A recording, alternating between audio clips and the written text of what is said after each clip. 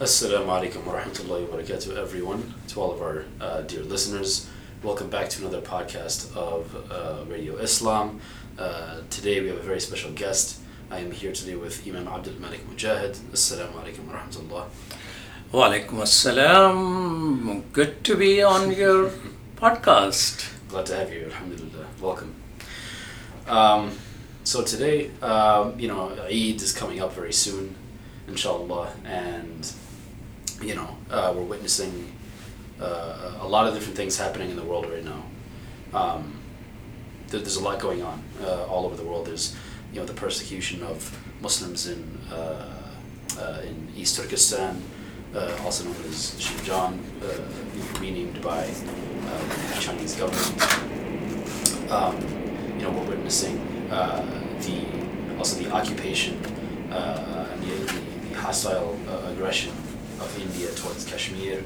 We're witnessing the Saudi bombardment of Yemen. We're witnessing a lot of different things all around the world. And so while we here in the United States, here at home, are planning, and preparing for Eid this upcoming Sunday,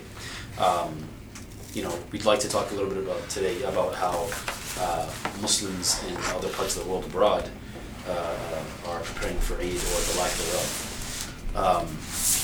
We'd also like to talk a little bit today about how also, how, in what ways can we, help Muslims abroad as well in this time of need. Du'as that we can recite, or, relief organizations we can donate to, or anything of that nature. So, what are your thoughts? Well, Eid is Eid. I know the world is horrible and a lot of things are happening in America and around the world, but Eid is it. Yes. And Prophet Muhammad, peace be upon him, faced all sort of difficulties, tortures and beating and state of siege and hunger. Right. But Eid is an Eid. Eid is a time to celebrate. He will still go out and get all the people together. Not in his mosque, by the way. He will go out somewhere and in open fields, and everybody will join and pray and thank God, despite whatever is happening, despite whoever's life is lost and how much is hunger and all of that. So Eid is happening in the midst of the same mix. Some will be able to pray, some will not be able to pray. Right now, about 8 million Kashmiris who has been locked up in their own home by 500,000 plus Indian army, was already there. At the top of it, they have sent another 38,000 soldiers. Wow. So almost every neighborhood is under lock, and they may or may not be able to even pray. Right. And then there are Uyghur Muslims who are in concentration camps in China, and they're not even allowed to, say salam or assalamu alaikum or anything like that. They cannot even mention the name of God. So prayer for them. So, but I'm pretty sure, despite all of that, Kashmiri Americans, I don't know how many there are, but there are Uyghur Americans about 3,000-4,000, and there are Rohingya Muslims who have been subject to genocide. There are about 4,000-5,000 of them in America. They will be enjoying Eid and also celebrating their freedom of religion, which many peoples around the world don't have. Right. In my childhood, our whole family, we will go out walking, following the tradition of Prophet Muhammad, peace upon him. Instead of our mosque, we will go out, and there'll be, if not hundreds of thousands, at least tens and tens of thousands of people will be praying together, and there is no, so you bring your own sheets to pray on, because otherwise there's no one who can arrange that many sheets. And Imam, for the sake of our listeners who don't know where you're from, where are you from? I'm from Pakistan, and I'm talking about my memories of Eid. Yeah, absolutely. So, subhanAllah. So what are some of the cultural practices of Eid al-Adha in Pakistan? Well, Eid, of course, for several days people start fasting because Prophet Muhammad, peace be upon him, recommended people who are not performing Hajj. Before that, people will be seeing off Hajis at the airports and whatnot and asking them to pray for them in Makkah. And on a night before Eid, there is a big shopping night. It's like Christmas Eve in America. Yeah. I don't know, people shop on Christmas Eve? No, I don't think so. They shop, I think, before sure. Christmas Eve. Yeah. There, Eid doesn't start until the Eid morning. Right. So, Eid night is a whole market is a lot of hustle bustle, purchase of clothes, children, new clothes, and women especially new jewelry. Children sometime new shoes are purchased on that night. And the morning everybody takes a shower and line is long outside the shower because everybody is taking shower. Yeah. And then they start walking one route, getting to the prayer place from one route, and they pray. And normally a lot of politicians and whatnot come and speak and greet people before prayer starts, and then you hear the sermon. Then you take another route, come back. But somehow, I don't know, all Pakistanis do that, but in my family, after prayers, normally you go to graveyard to pray for those people who have passed away. That may be our family tradition. We come back home and just eat. And on Eid al-Adha, there is another thing, because the human sacrifice was prohibited when Abraham alayhi salatu salam, God's peace and blessing on Prophet Abraham, was ordered by God to slaughter his son. In our tradition, it was Ismail or Ishmael, and who we consider to be prophet as well. And God just tested him and replaced a lamb. So there's a lot of lambs who go on sale first, and then you take 1/3 of that, and as a child our duty will be 1/3 of that fresh organic farm raised meat. You take it to neighbors, half you take it to poor people. And then by the evening, you're eating what was sacrificed earlier in the day. I mean, it's very similar in Tunis, where I'm from, where my family's from. I personally have never celebrated Eid in Tunisia. However, my parents did bring back a lot of the cultural customs with them when they came here, when they migrated here in the 1980s.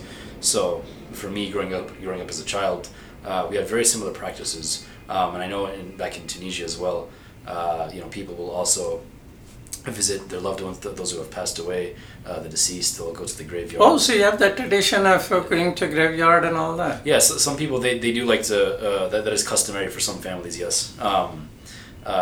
Of course, children are allowed to indulge in candy and sweets and all types of things, and gifts are given.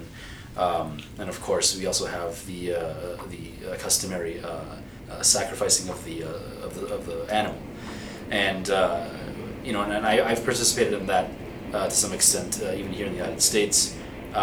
It's a very interesting experience, following the custom or the sunnah of Ibrahim alayhi salam and the Prophet Muhammad sallallahu alayhi wasallam, and kind of just like following in their footsteps and being in that spiritual state as they were alayhi salam. And so and I think this is I would like to assume this is pretty standard for many Muslims around the world, including here for Muslims at home here in the United States.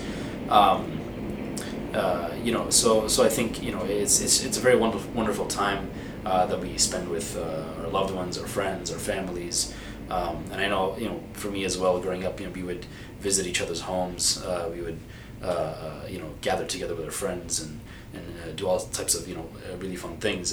I grew up in Minnesota, so what the tradition for us was when we were children was that our parents would actually take us to the Mall of America.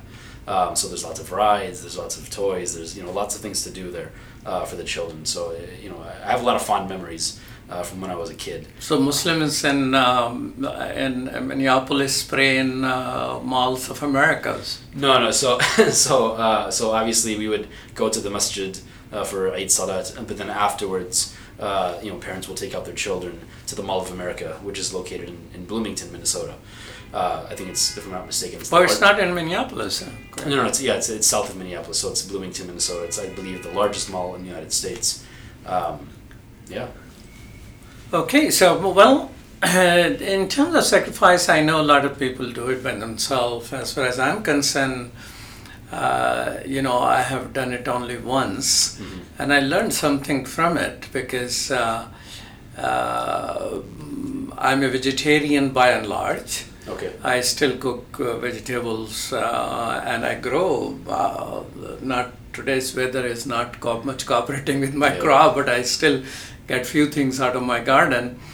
But my mom, may God bless her soul, she asked me this question: what is the prophetic tradition that you do it yourself or you just give money to somebody? Yeah.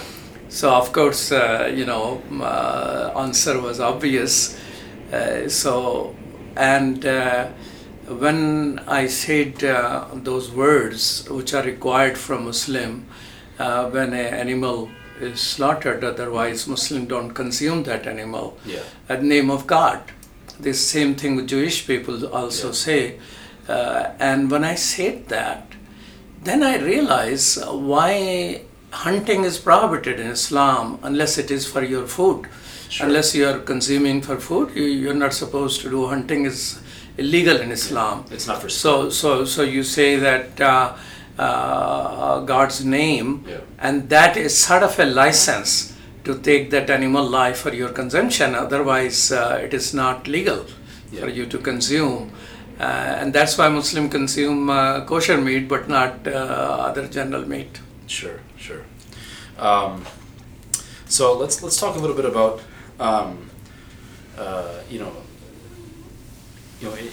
in light of the recent events in East Turkestan and Kashmir, how will they be able to cope with their current situations and realizing that perhaps they won't have the ability to celebrate Eid this year?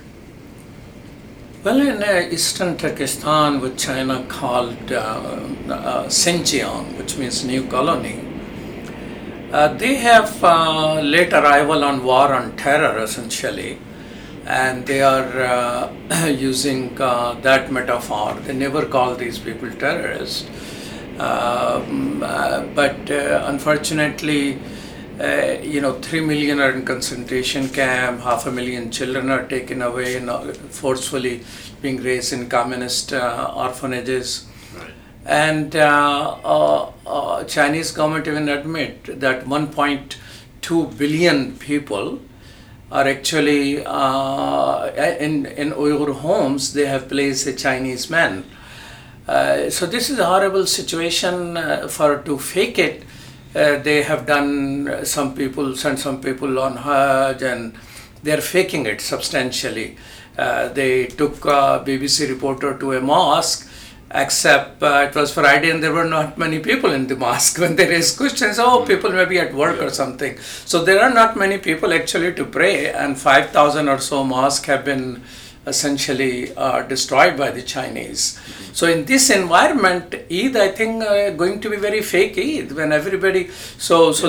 Chinese government probably will provide a photo opportunity for people to come and see, the Eid is taking place, while majority of the people are not in no position. Sure. And those mosques which are open, they have multiple cameras fixed, who is entering a mosque, who is not entering a mosque, and whoever enters mosque, is sent to the concentration camp. Yeah. So those mosques which are those mosques which are open have this type of a problem. Mm-hmm.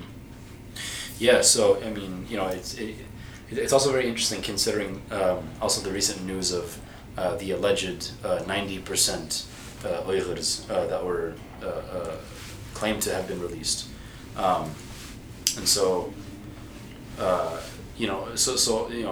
should we reconcile that as well? whereas the Chinese government is claiming that uyghurs are being released, but the masajid won't be filled. Well, that's a big fake thing which China has done. Actually, it is a mistranslation. Also, they were saying those people who are released, 90% of them have gotten into jobs. Sure. So somebody translated 90% people have been released. But the good point about that is, for the first time, Chinese government admits in oblique way that there were people who were taken away. They were saying nobody is taken away to begin with. Then we say we are doing the training. What type of training is when you are not? Now they are saying those people who have been released have found jobs. Well, so that is a proof that they have taken people. It's very tragic, knowing that perhaps they won't be able to celebrate Eid this year, despite the fact of these claims, and also when looking at the recent events taking place in Kashmir as well, we know that the Indian forces have deployed soldiers to across the borders into Kashmir, and internet services were shut down, and many people are on house arrest. And how not many people house arrest. The whole India occupies Kashmir. Yeah. Now it has reinvaded that.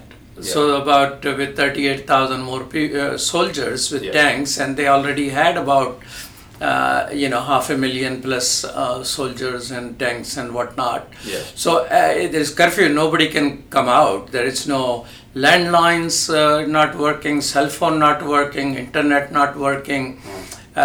So let's see if they provide some ease. If they provide some ease, definitely people are going to protest along with prayers.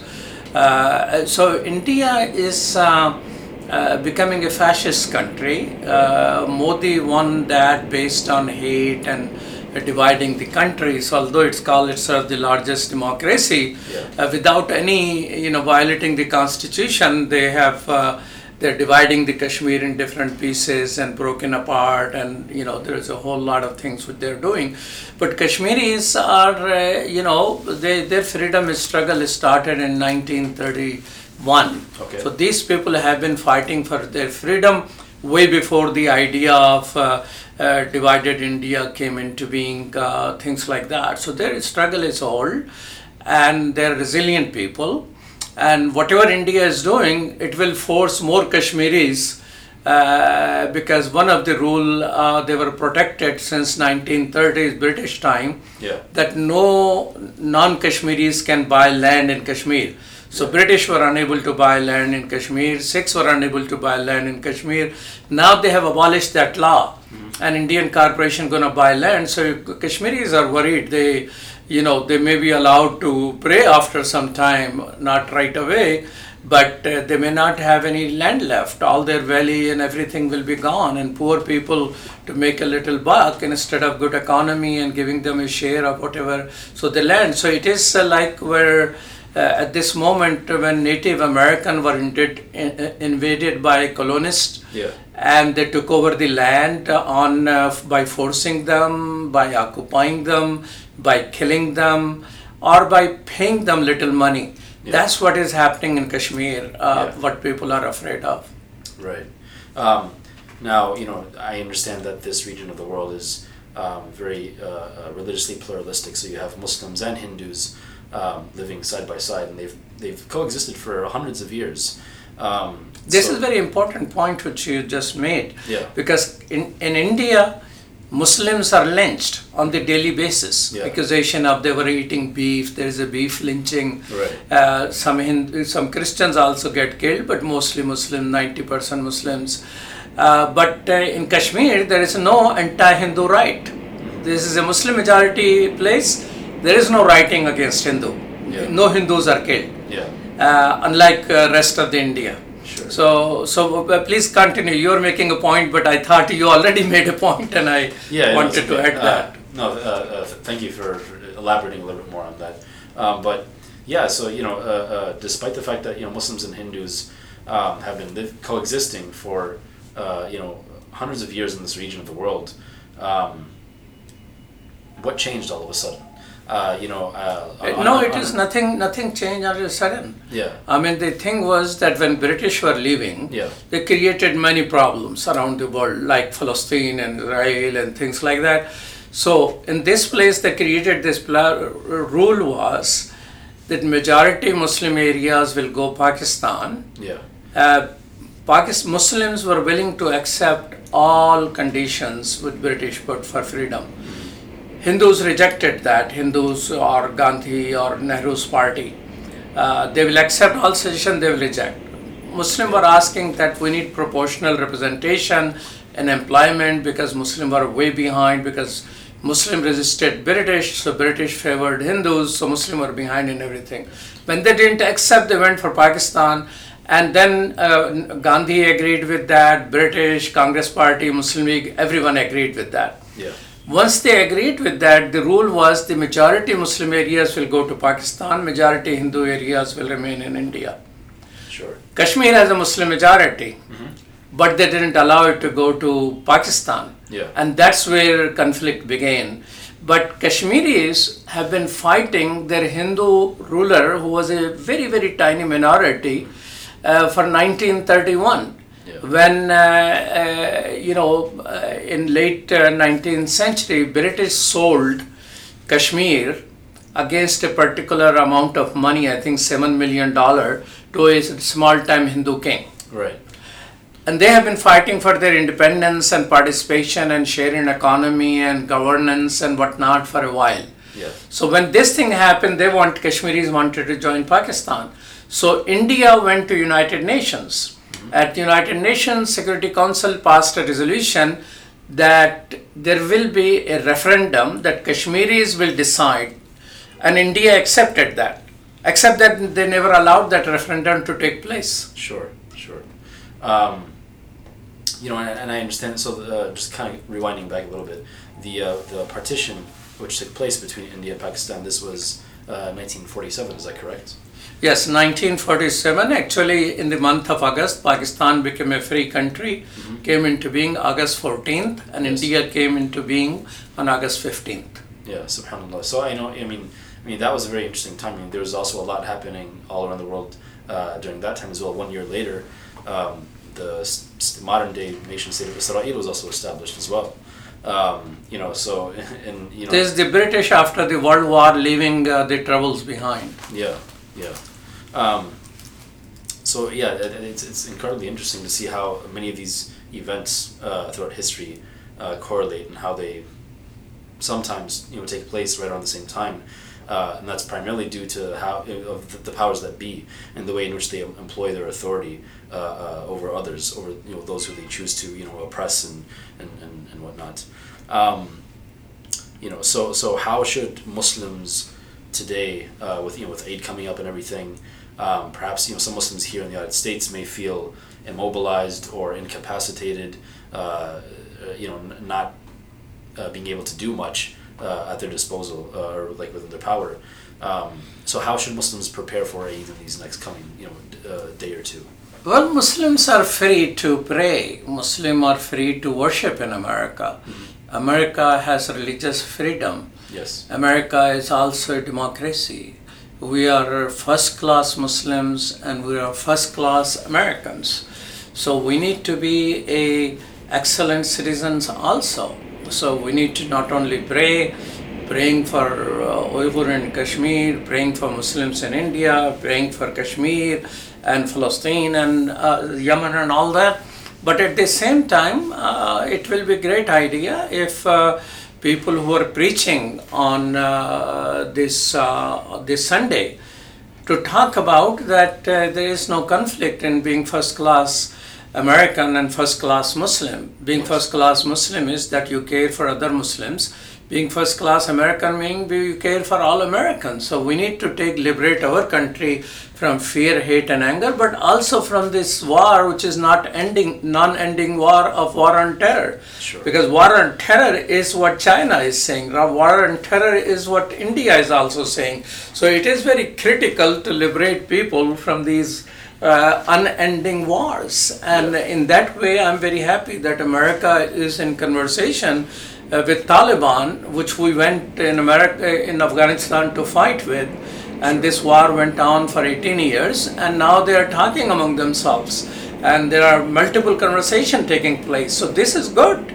And I thought it was also good when President Trump, no matter what his style is and what his Twitter are and whether he uses spell checker or not, but he said that, okay, he's willing to, Modi asked me to mediate between Pakistan and India on Kashmir, I'm willing to do that. Guess Pakistan accepted, India immediately rejected.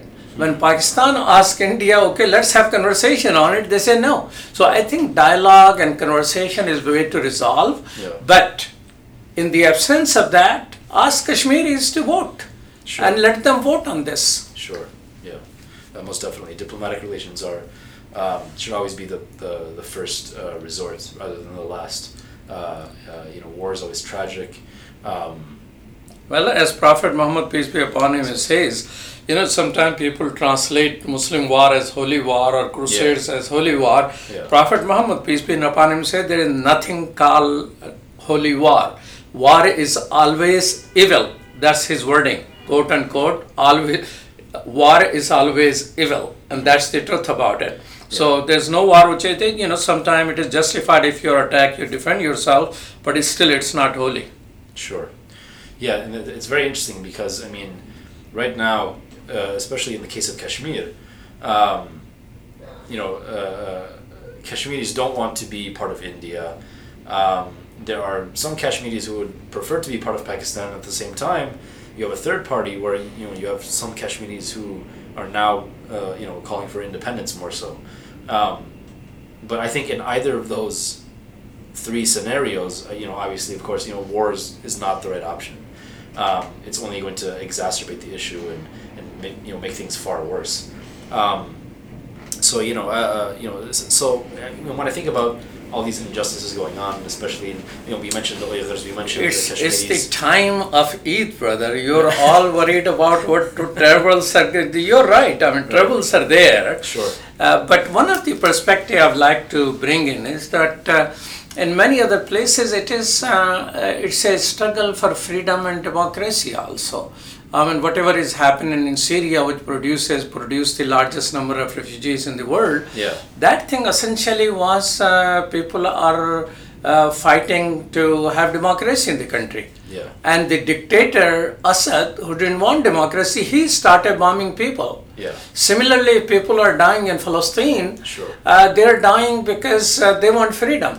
If they say, oh, well, all right, let Israel occupy, we're going to pray 5 times a day, and we don't want any freedom and anything, let me just live my life and take care of my family. I don't think Israel is Zionists going to bother them. This is my hypothesis. I could be absolutely wrong, but it's the demand of freedom. Sure. So Muslim Ummah is not in turmoil. They're in a struggle for freedom in many cases, for justice in many cases, for democracy in many instances, like Arab Spring, which was Tunis, became successful, somewhat through compromise became successful in Morocco, but failed horribly in Egypt and turned into civil war in Libya. Right. What was Arab Spring about? It was for democracy. People wanted to rule themselves. Absolutely. So some places for freedom, some places for justice, some places for democracy, and other places people want Islam. They want to live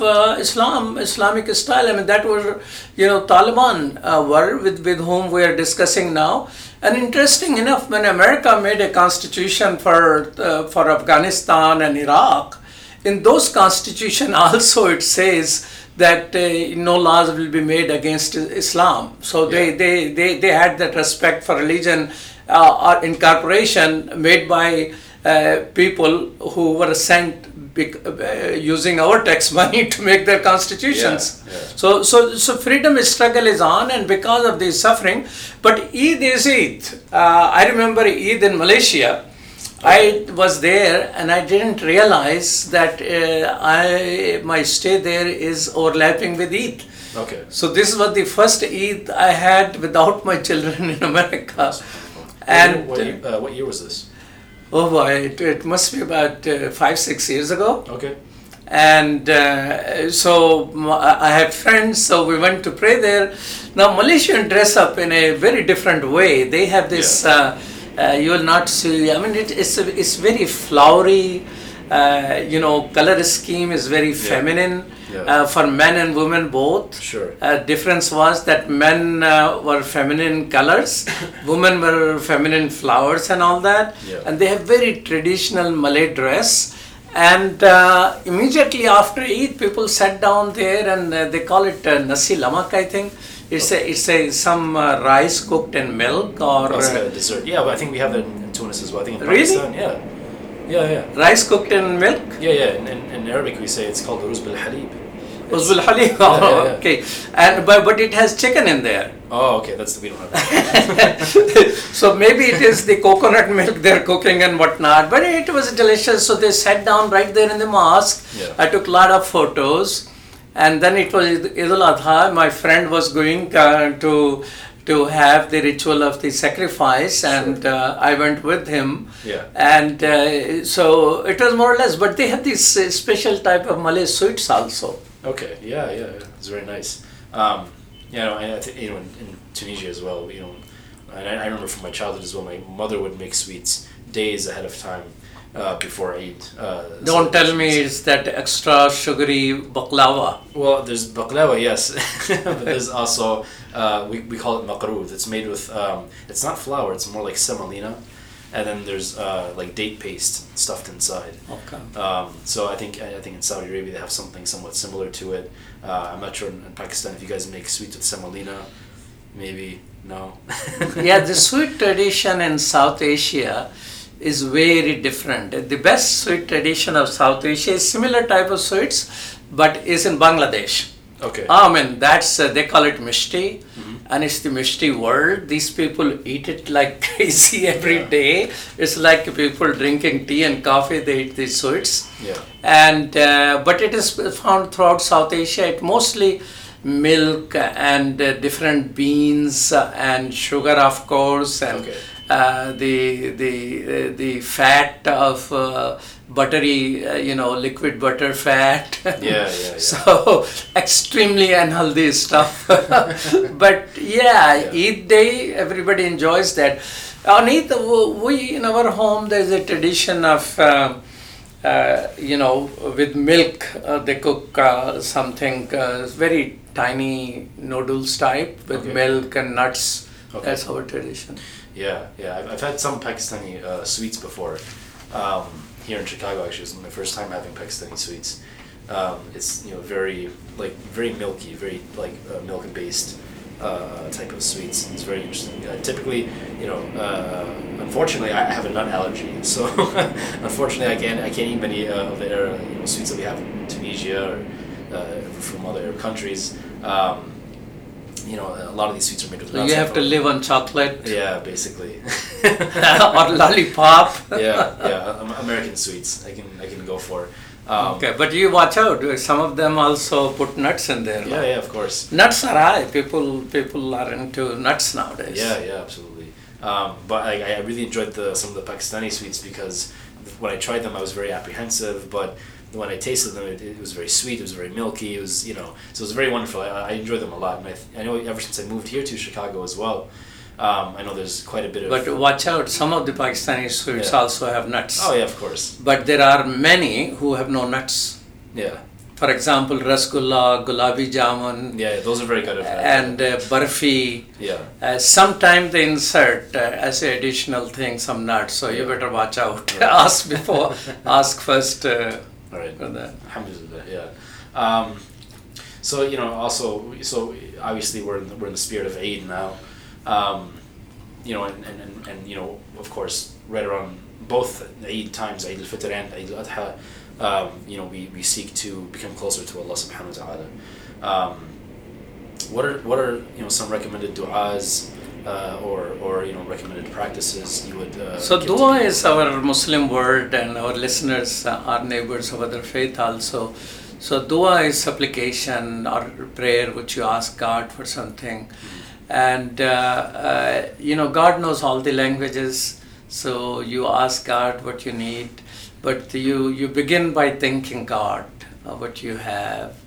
And some people just stick to that. Some people seek God's forgiveness, and some people have very specific requests, especially children, what they really want, and what toys they want, and what they want to do growing up, and things like that.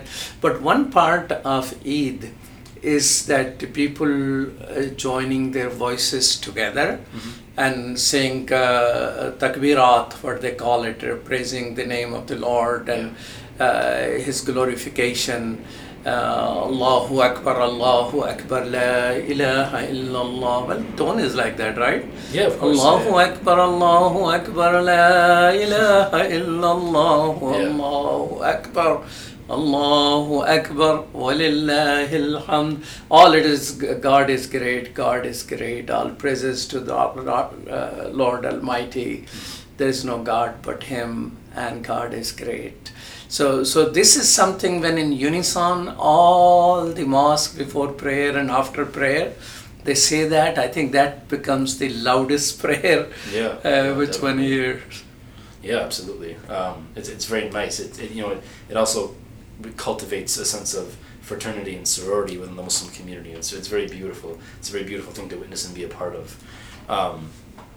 Eid this time is coming when America is also very tense because of separation of children with their parents, immigrants, undocumented parents, prohibiting asylum seeker coming from America and all that. So politician and electoral politics is up in the arm also.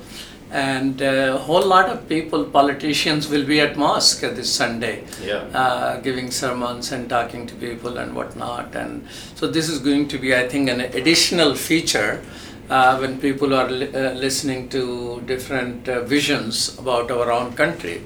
America used to lead in human rights around the world. Unfortunately, still some people talk about human rights.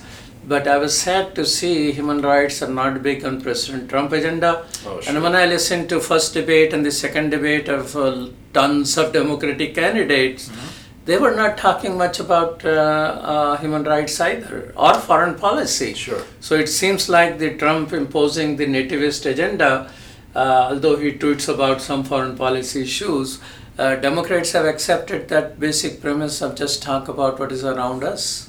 Yeah, it's very interesting. When we talk about Democrats and the Democratic Party and liberal ideology, I mean, oftentimes these are supposed to be, theoretically speaking, the people who champion the idea of fraternity, justice, social equity, and so on and so forth. Yet, it seems as though perhaps this, America First trajectory that the kind of regurgitating is simply perhaps a reaction to Donald Trump's rhetoric, would you say? I don't know. Maybe. He is very good in framing a conversation. Sure. So he gets up early in the morning and he sends out a tweet, and rest of the day media and politician and opinion maker talk about it. Sure. So he's a good media player there. So he is framing a conversation in a America First. So America First is in his mind, and Democrats are also responding to the same thing. So I think America was great when we care for the world, when we care for our values of democracy, not at home, but around the world. Now America has even failed to pass a resolution that if a foreign powers in trying to influence through Google ad and Facebook some advertisement in our politics, Google and Facebook should report that to Election Commission. Even that law is not passed. Yeah. So it seems we're waiting for foreign intervention. We're welcoming it. Yeah. It's quite the conversation the country is having right now, amid all of the tension, as you mentioned. Within that tension, what role should Muslims play? And of course, with Eid coming up, what should different Muslim communities across the country request from their local representatives as they will be speaking within different masajid? Well, I think my message, my request is that their message should be very clear. We need to liberate America from fear, hate, and anger. Yeah. And that's the beginning of liberating the world from the white nationalism or Hindu nationalism or Zionist nationalism, or in some cases ISIS nationalism, which was going around doing its dirty job. I mean, so I think we need to change the narrative in our country that America became great because we welcome everyone. Yeah. America, diversity is going to be as American as apple pie, and for that reason, we need to be very open in all ways and insist on our values. For example, if India is not allowing people to pray, Yeah. 8 million Kashmiris, our foreign minister, our Secretary of State should give a statement that India must allow freedom of religion to people.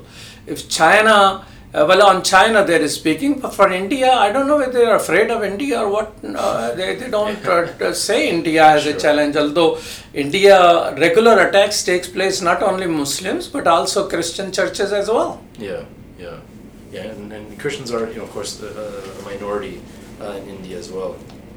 I know, especially in Kashmir now. What's interesting is that Kashmir, it's essentially split into three. I recently discovered, as I don't know too much about the situation in Kashmir. I know there's India administrated Kashmir. There's also Pakistan administrated Kashmir, but there's also even I think if I'm correct or not. To the north, I think, if I'm not mistaken, a Chinese administrated Kashmir as well. I think they're also now playing a part in a lot of the events that are currently unfolding in Kashmir. So which makes the situation even far more complex than what we initially thought it to be. Obviously, of course, you have the repression of the Uyghurs in China, and now there's China has a hand in Kashmir. I've also read some reports on China sending even some Chinese to live in Pakistan as well. What are your thoughts on some of these things? Well, I don't know much about it, but I have heard those reports. Yeah. You see, Pakistan and China have a very long relationship. Even when Pakistan was America, and Pakistan were friends, Yeah. even those days it is Pakistan who opened the route to China for America. So, and now in their geostrategic position, on one side you have Afghanistan, which is occupied by America, which is bombing Afghanistan and Pakistan both. Then you have Iran, which is hostile to Pakistan as well. And then on other side, longest border is with India. And India is, they are in conflict with, because India controls Pakistan's water. India occupies Kashmir, which Pakistan consider it as theirs. So the only bordering neighboring country who is friendly to Pakistan is China. So China has made heavy investment in Pakistan, and some of those investment has brought Chinese people in Pakistan. Sure. But I don't know a whole lot about it. Yeah. I mean, I think these reports are new to me as well. I'm learning about this on a day-to-day basis as I read the news and look at different articles. Okay, keep learning more, but enjoy some Eid, brother. This is the time of Eid. Of course. Do you have some songs special songs in